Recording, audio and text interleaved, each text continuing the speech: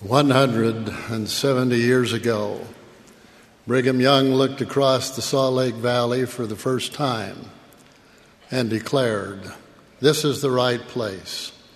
He knew the place because the Lord had revealed it to him. By 1869, more than 70,000 saints made a similar trek. Despite their many differences in language, culture, nationality, they shared a testimony of the Father, the Son, and the Holy Ghost, the restoration of the gospel of Jesus Christ, and a desire to build Zion, a place of peace, happiness, and beauty in preparation for the second coming of the Savior. Among those first saints to arrive in Utah was Jane Manning James, the daughter of a freed slave, a convert to the restored church, and a most remarkable disciple who faced difficult challenges. Sister James remained a faithful Latter-day Saint until her death in 1908 at the age of 87.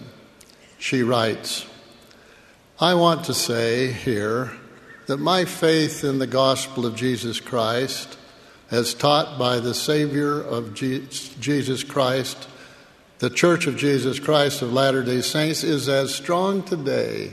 Nay, it is, if possible, stronger than it was the day I was first baptized.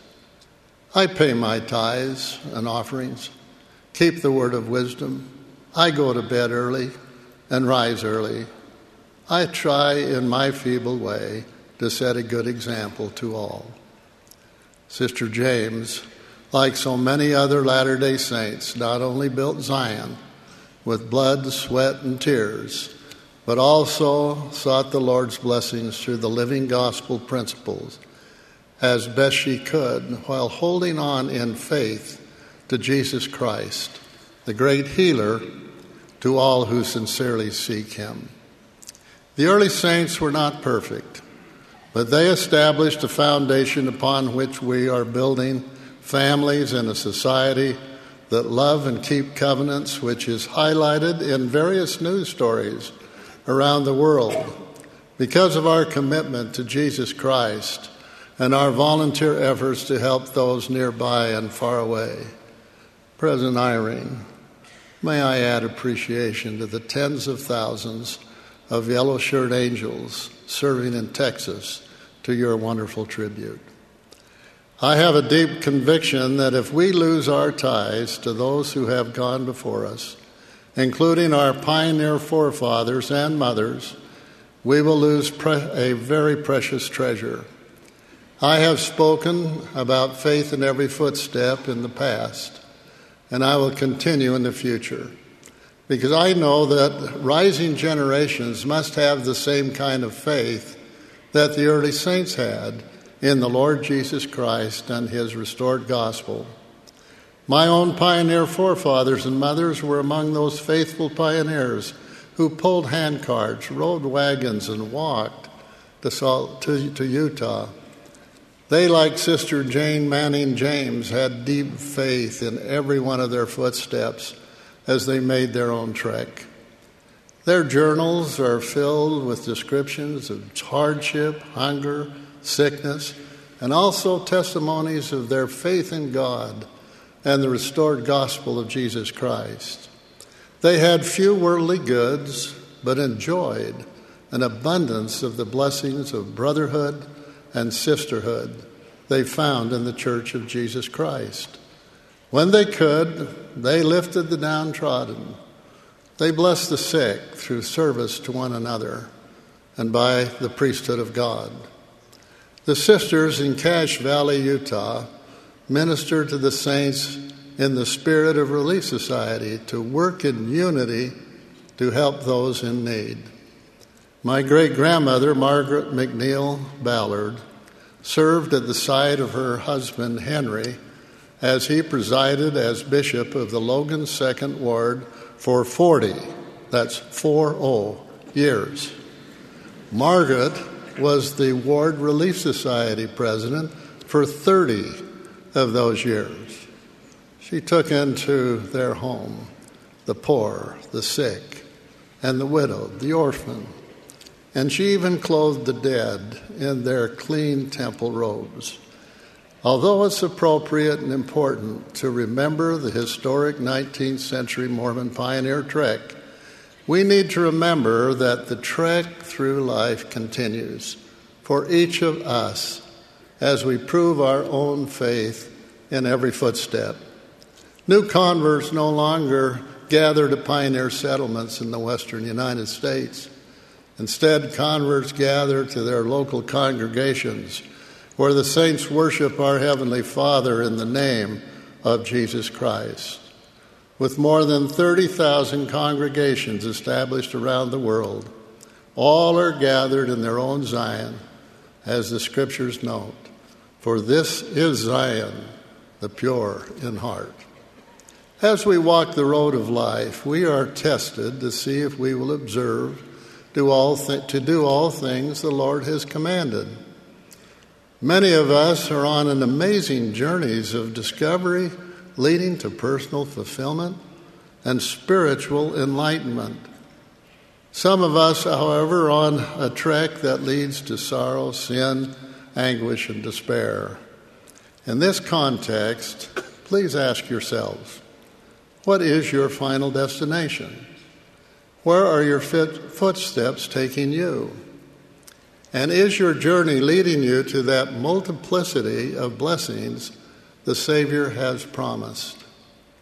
The trek back to our Heavenly Father is the most important trek of our lives. And it continues each day, each week, each month, and each year as we increase our faith in Him and His beloved Son, Jesus Christ. We must be careful where our footsteps in life take us. We must be watchful and heed the counsel of Jesus to His disciples as He answered these questions. Tell us, when shall these things be? And what shall be the sign of thy coming and of the end of the world? And Jesus answered and said unto them, Take heed that no man, and I add woman, deceive you.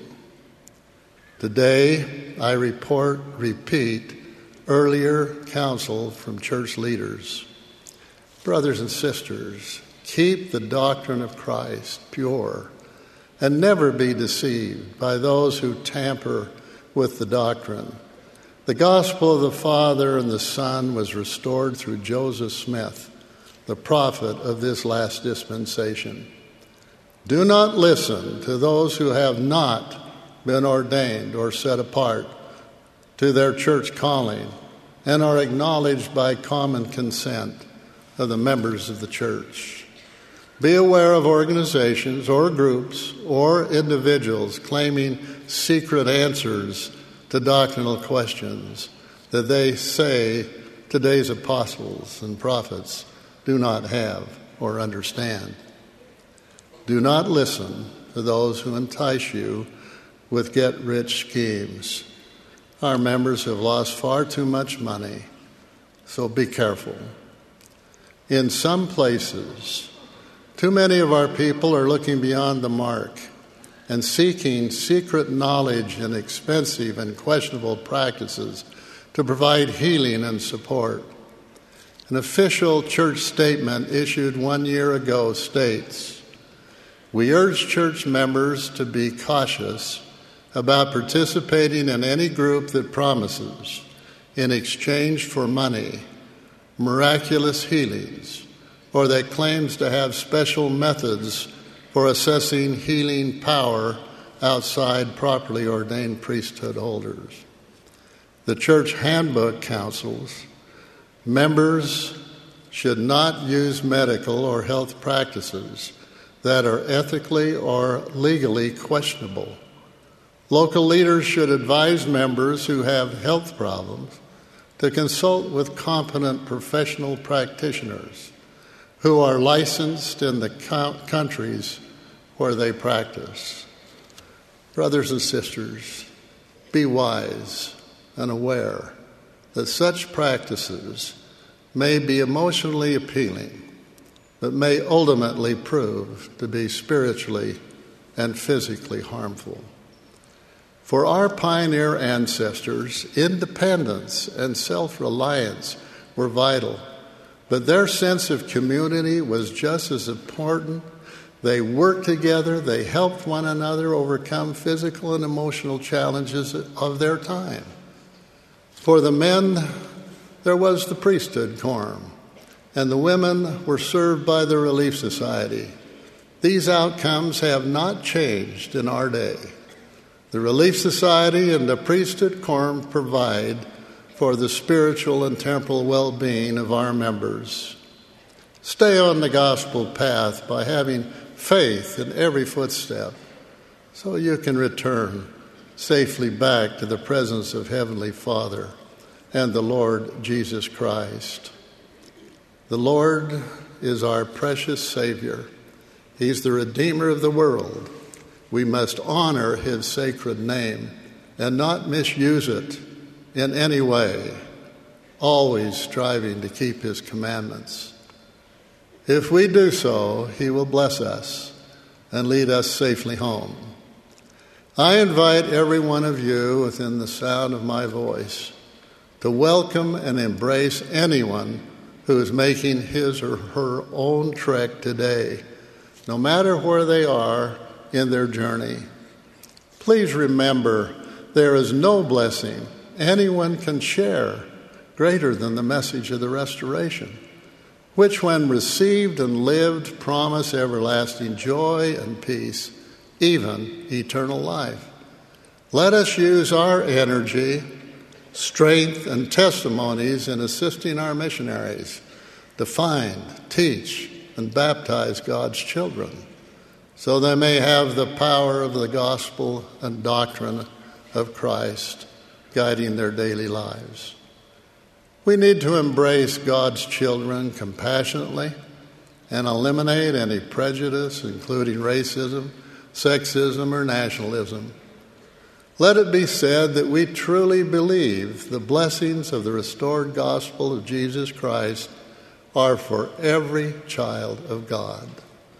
I testify that the trek continues, and I invite you to stay on the gospel path as you continue pressing forward by reaching out to all of God's children in love and compassion, that we may unitedly make our hearts pure and our hands clean to receive the multiplicity of blessings await all who truly love our Heavenly Father and His beloved Son, for which I humbly pray in the name of Jesus Christ. Amen.